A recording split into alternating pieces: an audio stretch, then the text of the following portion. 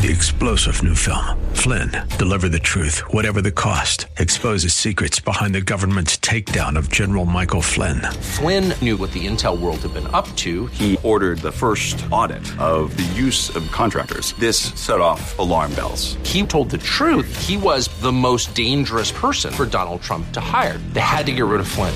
Flynn, Deliver the Truth, Whatever the Cost. Available now. Watch it today. Go to salemnow.com. salemnow.com.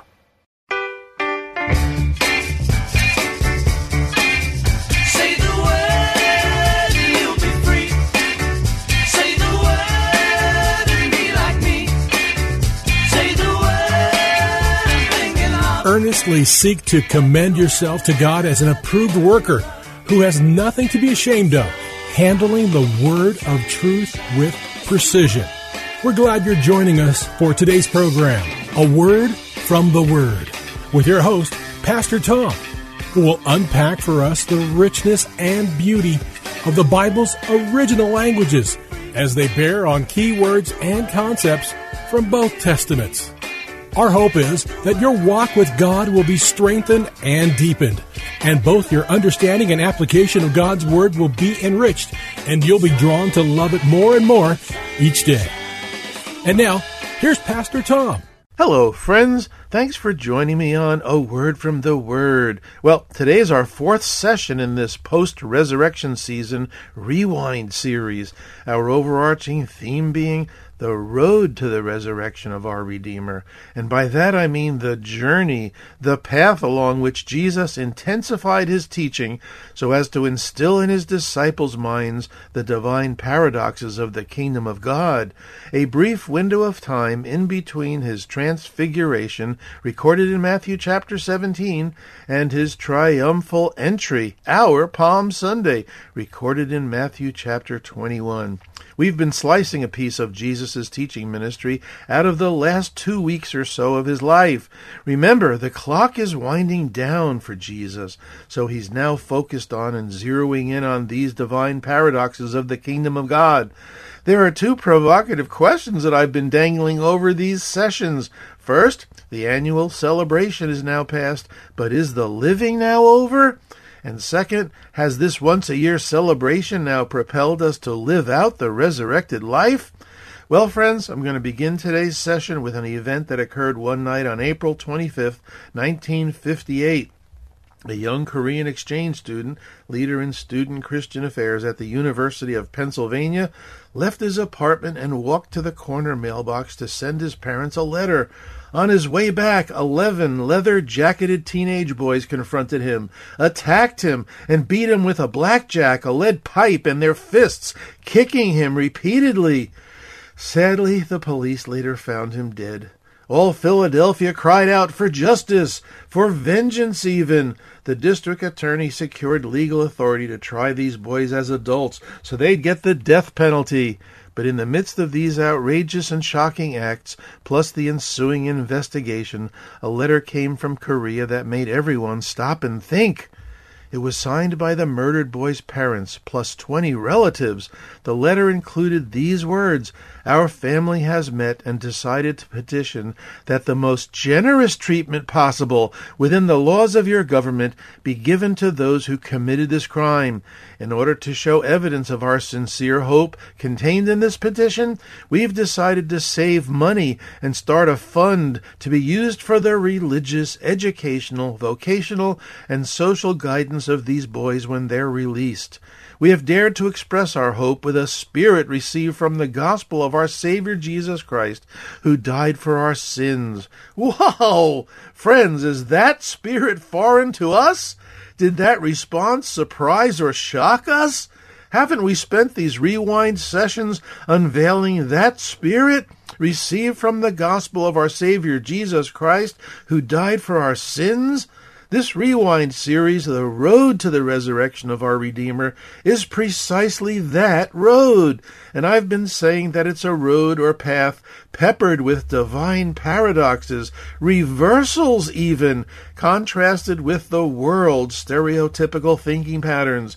And friends, these divine paradoxes clamor for our attention to remind us of two key truths. First, they represent the ordinary or typical mindset of the Christ follower.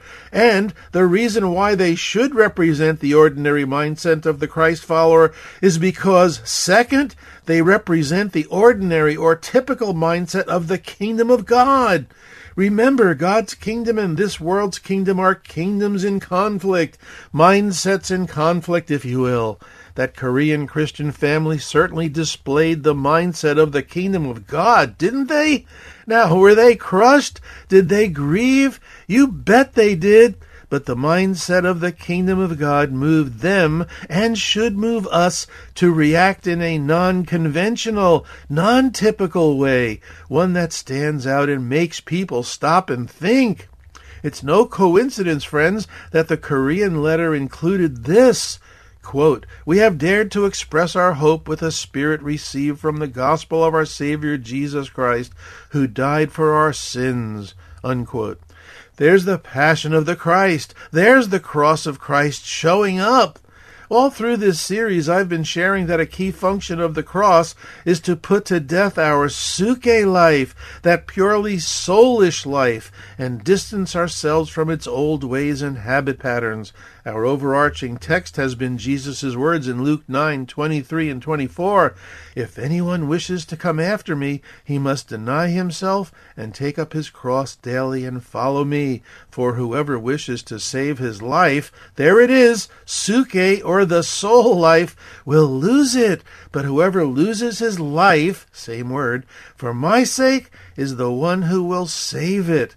Friends, recall that the suke life stands for the ordinary or typical mindset of this world's kingdom, its characteristic response to life's circumstances, one dictated by humanity's lower self, the self that operates purely in the natural realm, the realm of the senses, including our feelings and emotions. And of course the flip side of suke is the cross and the Zoe life, resurrection life, our higher self, salvation life, if you will. Zoe infuses us with a whole new dimension of living. Friends, this is what Paul meant in Romans 6:4. "As Christ was raised from the dead through the glory of the Father, so we too might walk in newness of life." Here it is, Zoe life. So another paradox is that this Zoe life then turns into a life of surrender. In other words, surrendering our suke life. And this is precisely what's at the heart of these divine paradoxes we've sliced out of Jesus' life and teaching ministry. That 2-week period, a period sandwiched between the transfiguration in Matthew 17 and the triumphal entry, or our Palm Sunday, in Matthew 21. Friends, there isn't much time left for Jesus to reinforce and instill in his followers' minds these divine paradoxes of the kingdom of God, where he contrasts heaven's value system with the world's value system. Well, in today's conclusion, part 4 will shed light on Matthew 20, 1 through 16. But before we read the parable of the workers in the vineyard, let's briefly recap the paradoxes we've singled out so far. In part 1, we saw the kingdom paradox of what constitutes greatness God's way, the path of humility. In other words, how rank in the kingdom is determined. Jesus' words in Matthew 18:3 and 4 set the stage. "Truly I tell you, unless you are converted and become like children, you shall not enter the kingdom of heaven. Whoever then humbles himself as this child, he is the greatest in the kingdom of heaven." Now, don't let converted throw you. Jesus wasn't talking about salvation conversion, but rather about converting our mindset. In other words, reorienting our mindset, our thinking patterns regarding the values that mark God's kingdom versus the values that mark contemporary society or the world's kingdom.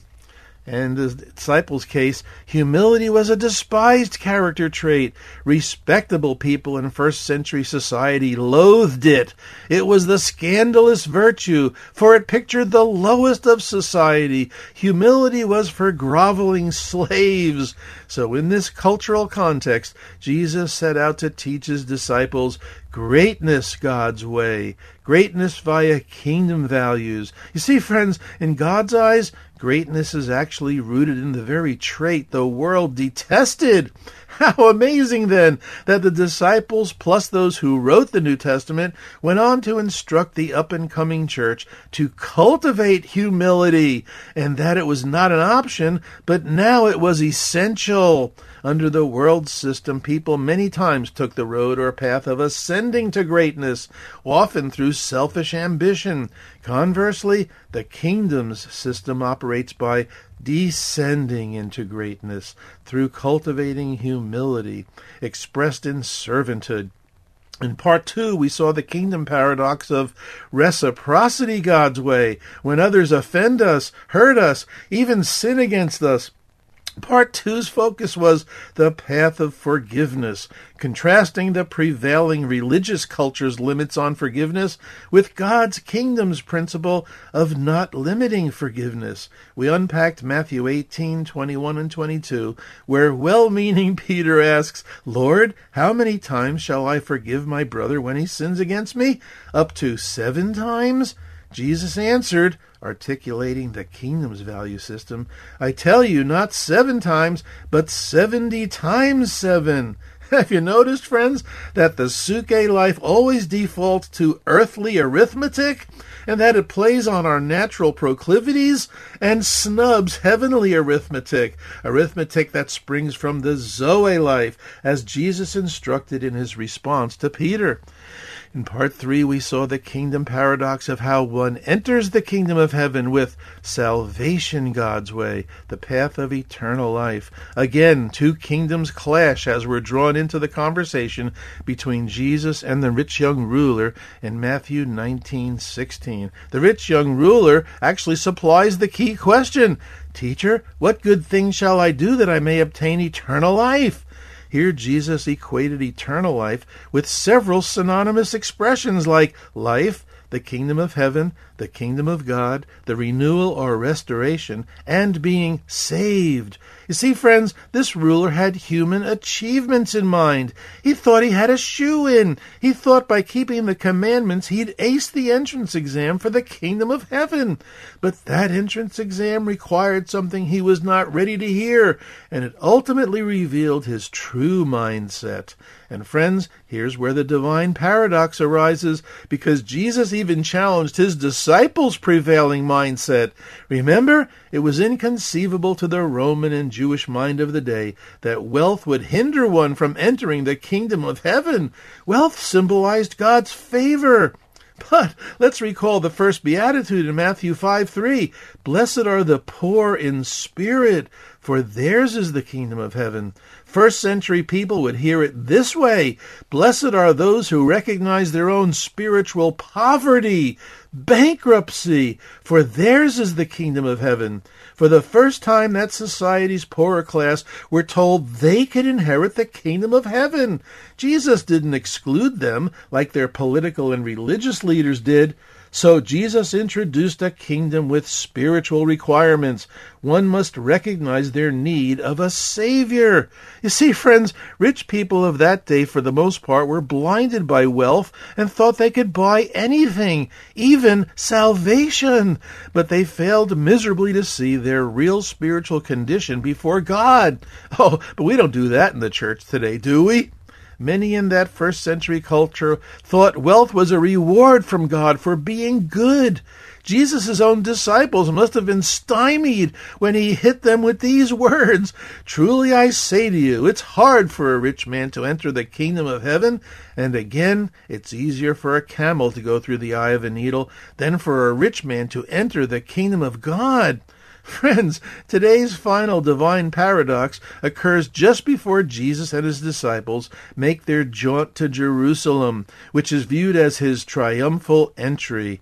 Part 4 being the parable of the workers in the vineyard in Matthew 20:1-16. So our final paradox is generosity God's way, the path of kindness. You've heard the expression random acts of kindness. Well, how about deliberate acts of kindness? How about taking kindness to the nth degree? Someone once said, it's one thing to be taught kindness, it's another thing to be touched by it.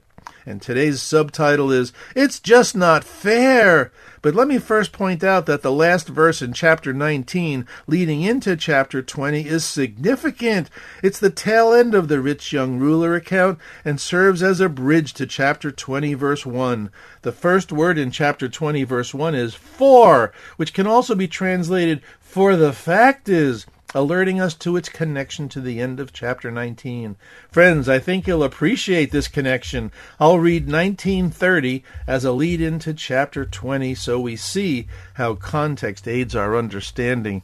But many who are first will be last, many who are last will be first. For the fact is, the kingdom of heaven is like a landowner who went out early in the morning to hire workers for his vineyard. He agreed to pay them a denarius for the day and sent them into his vineyard. Now, friends, as the workday unfolds, we're told that about 9 a.m. the landowner found others and sent them into his vineyard, promising to pay them what is right. Note, not a specified salary. Then around noon, and again at 3, still others were waiting for work, so he sent them into his vineyard. Lastly, about 5, he found others still out waiting for work, so he sent them into his vineyard. And here's the crux of Jesus' story, where our paradox reveals itself. Let's join in at verse 8. When evening came, the owner of the vineyard said to his foreman, "Call the workers and pay them their wages, beginning with the last ones hired and going on to the first." Notice, last and first. The workers who were hired about 5 p.m. came and each received a denarius, which was promised to those who began at 6 a.m. So when those came who were hired first, they expected to receive more, but each one of them received a denarius. They began to grumble against the landowner, saying, "These who were hired last worked only 1 hour, and you've made them equal to us who've borne the burden of the work and the heat of the day." But the landowner answered, "I am not being unfair to you, friend. Didn't you agree to work for a denarius? Take your pay and go. I want to give those hired last the same as I gave you. Don't I have the right to do what I want with my own money? Or are you envious because I am generous? So the last will be first, and the first will be last." Well, let's pause here a moment, friends. If you tuned in late, you're listening to A Word from the Word with me, your host, Pastor Tom. I want you to know how valuable you are as listeners to A Word from the Word, which is listener-funded. Your financial partnership keeps this program on the air, which disciples many Christians without a church home, plus those of you who may have been wounded by the institutional church. Join forces with me and A Word from the Word by emailing me for support details at awordfromtheword@minister.com. We'll repeat this info at the end of the program. Now, the parable we just read is set in the familiar world where day laborers are hired at sun-up and paid at the end of each day. A first-century reader would immediately feel at home in the world created by this parable, especially since it deals with harvesting grapes, one of the most important crops in ancient Israel. So Jesus sets up his fourth paradox by telling people what the kingdom of heaven is like. He's informing his disciples and followers that the kingdom's mindset will be vastly different from the prevailing mindset of their world. Well, we 21st century readers would greatly benefit by understanding the first century workday, typically divided into 3-hour increments, starting around 6 a.m. and ending at 6 p.m. Between these hours, we find our Bible mentioning the 3rd hour, 9 a.m., the 6th hour, noon, the 9th hour, 3 p.m., the 11th hour, 5 p.m. John 1:39 even references the 10th hour, 4 p.m. It's probable that Matthew 20 verse 1's reference to the landowner going out early in the morning to hire workers meant he went searching for them in the marketplace. In the Greco-Roman world, the marketplace was known as the agora, where people hung out in a common meeting place to accomplish a variety of tasks. Magistrates judged there, children played there, philosophers argued there, and people shopped there. No wonder we use the English word agoraphobia, fear of public places. In all main cities of that day, people needed work, gathering at about 6 a.m., especially when harvesting grapes when they became ripe. They had to be picked promptly, or the harvest would be lost. Keep in mind, friends, that only the first group the landowners sought to work for him were hired for an agreed-upon salary, a denarius. Each subsequent group was told only that they would be given whatever is right, a word that can mean just. We could even say fair. A denarius was worth 18 to 20 cents. It was a typical wage for day laborers. For a 12-hour day divided by 20 cents meant 1.6 cents an hour. You see, friends, families in the ancient world usually went day to day, often earning just enough money for food that day. This puts a whole new spin on the Lord's Prayer and "Give us this day our daily bread." If a family didn't find work, they most likely wouldn't have enough food to eat that day. This is why laborers hung around all day at the agora, or at all different hours, hoping someone would hire them, even for a few hours or just 1 hour. And those 11th-hour laborers who were still waiting at 5 p.m. expected to be paid just 1/12 of the typical denarius. That's between 1.6 and 1.7 cents. Well, the drama of this story, friends, elevates with Jesus' surprise ending, doesn't it? And here's where the divine paradox occurs, verses 10 through 15. It's kind of curious from our modern perspective that Jesus had the landowner paying the last-hour workers first, isn't it? But the paradox would break down if he didn't do it that way. You see, Jesus' goal is to publicly display the generosity of the landowner, his kindness, by paying the last group the same amount as the first group. In so doing, the landowner was ensuring the last group's families a day's wage, for they would be equally needy for their day's food. Notice that those who worked the full day didn't see it that way. They didn't see the landowner's generosity and kindness toward the needy among them. This is why the landowner responds to the complaints of the full-day workers with, "Are you envious because I am generous?" Literally, this is your eye evil because I am good? In Hebrew thought, the evil eye signified envy. So Jesus was saying the full-day laborers were envious of the landowner's goodness, kindness, and generosity. They just couldn't be grateful for the landowner's generosity. They were blinded by their own self-envy. You see, friends, a natural byproduct of the suke life is envy and self-centeredness. As I've mentioned before, the suke life loves operating with the kingdom of this world's arithmetic. It's always about justice, equal pay for equal work. But it's a great day when we Christ followers react according to the Zoe life and operate with God's kingdom arithmetic. That's always generous, good, and kind. You see, kingdom arithmetic goes beyond what is simply required or expected. It's always about generosity and grace, which flow from loving kindness.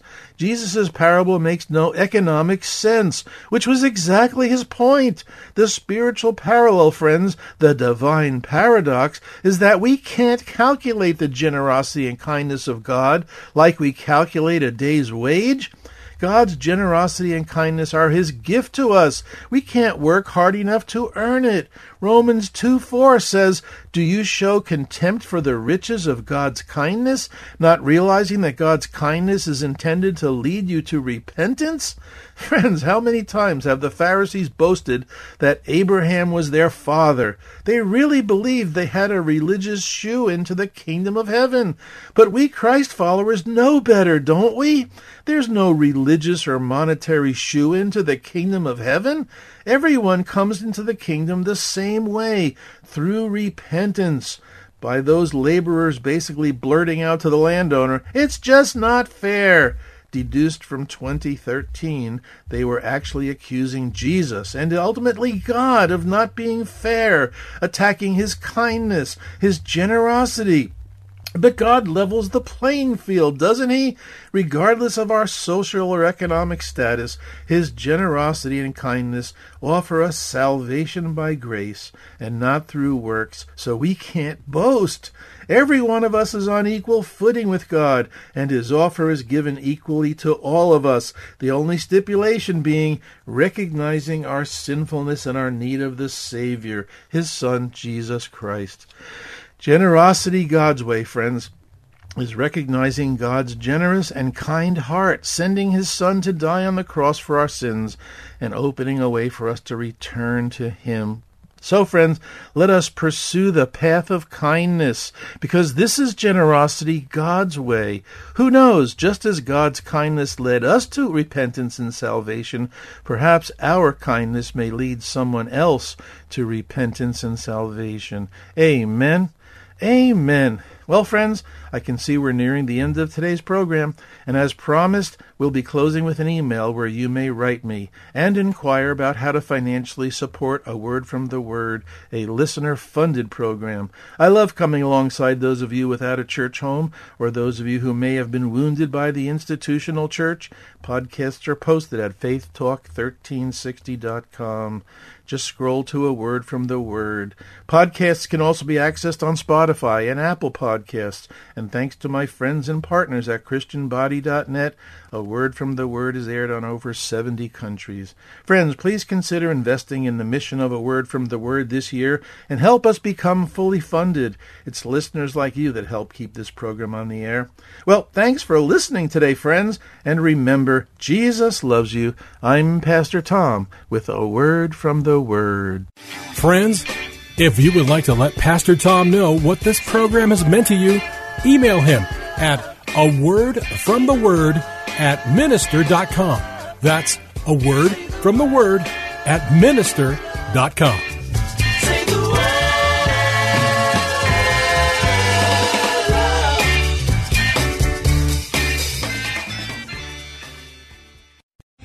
3-star General Michael J. Flynn, head of the Pentagon Intelligence Agency, knew all the government's dirty secrets. He was one of the most respected generals in the military. Flynn knew what the intel world had been up to. He understood its funding. He ordered the first audit of the use of contractors. This set off alarm bells. The explosive new documentary, Flynn, Deliver the Truth, Whatever the Cost, uncovers the facts behind this scandal. Flynn told the truth. He was the most dangerous person for Donald Trump to hire. I find out the worst enemy that I'm going to face in my life is right here in America. They took my assessment and they wanted me to change it. And I was like, I'm not changing it. They had to get rid of Flynn. With in-depth interviews, archival footage, and never-before-seen personal records of the man behind the headlines. I just felt like I was drowning. Flynn, Deliver the Truth, Whatever the Cost. Available now. Watch it today. Go to salemnow.com. salemnow.com.